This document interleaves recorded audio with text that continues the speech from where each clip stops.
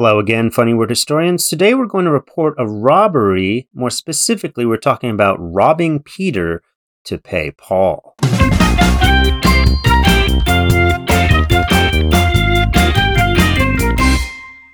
When we say someone is robbing Peter to pay Paul, we mean that they are taking money or resources intended for one person and using it for another.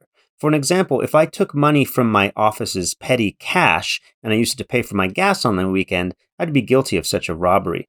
A more accurate definition might be like to take from one person to give to another when it results in the elimination of one debt by creating another debt. So an example of this would be if I owed one friend $100 and then I borrowed $100 from another friend to pay off the first friend, I would be robbing Peter to pay Paul. It doesn't get you anywhere. But who said it first? Let's go in the time machine back to 14th century England. John Wycliffe was a 14th century English religious reformer who in the mid-1300s kind of gave us the first recorded use of this phrase within the context of a criticism of the Catholic Church. And why did I say kind of? Well, there had actually been a variation of the phrase dating back about 2 centuries before Wycliffe. The phrase was previously to crucify Paul in order to redeem Peter.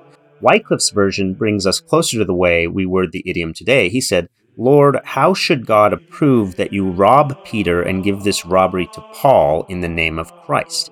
Well, what was he talking about? Well, Wycliffe became an influential dissident within the Roman Catholic priesthood during the 14th century and is considered an important predecessor to Protestantism.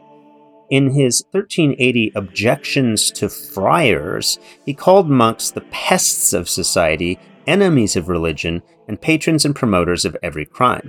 Wycliffe sought nothing less than the extinction of the institution of the friars itself as being repugnant to Scripture and inconsistent with the order and prosperity of the Church.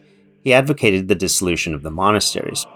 For his troubles and his big mouth, he was ridiculed and attacked. He suffered a stroke and was buried, and then they declared him a heretic after he died, dug him up, and burned him to ashes along with all of his books.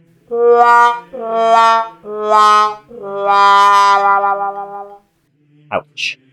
Luckily for us, his memory and his works and his famous expression, robbing Peter to pay Paul, live on. Join us tomorrow for another really funny word history.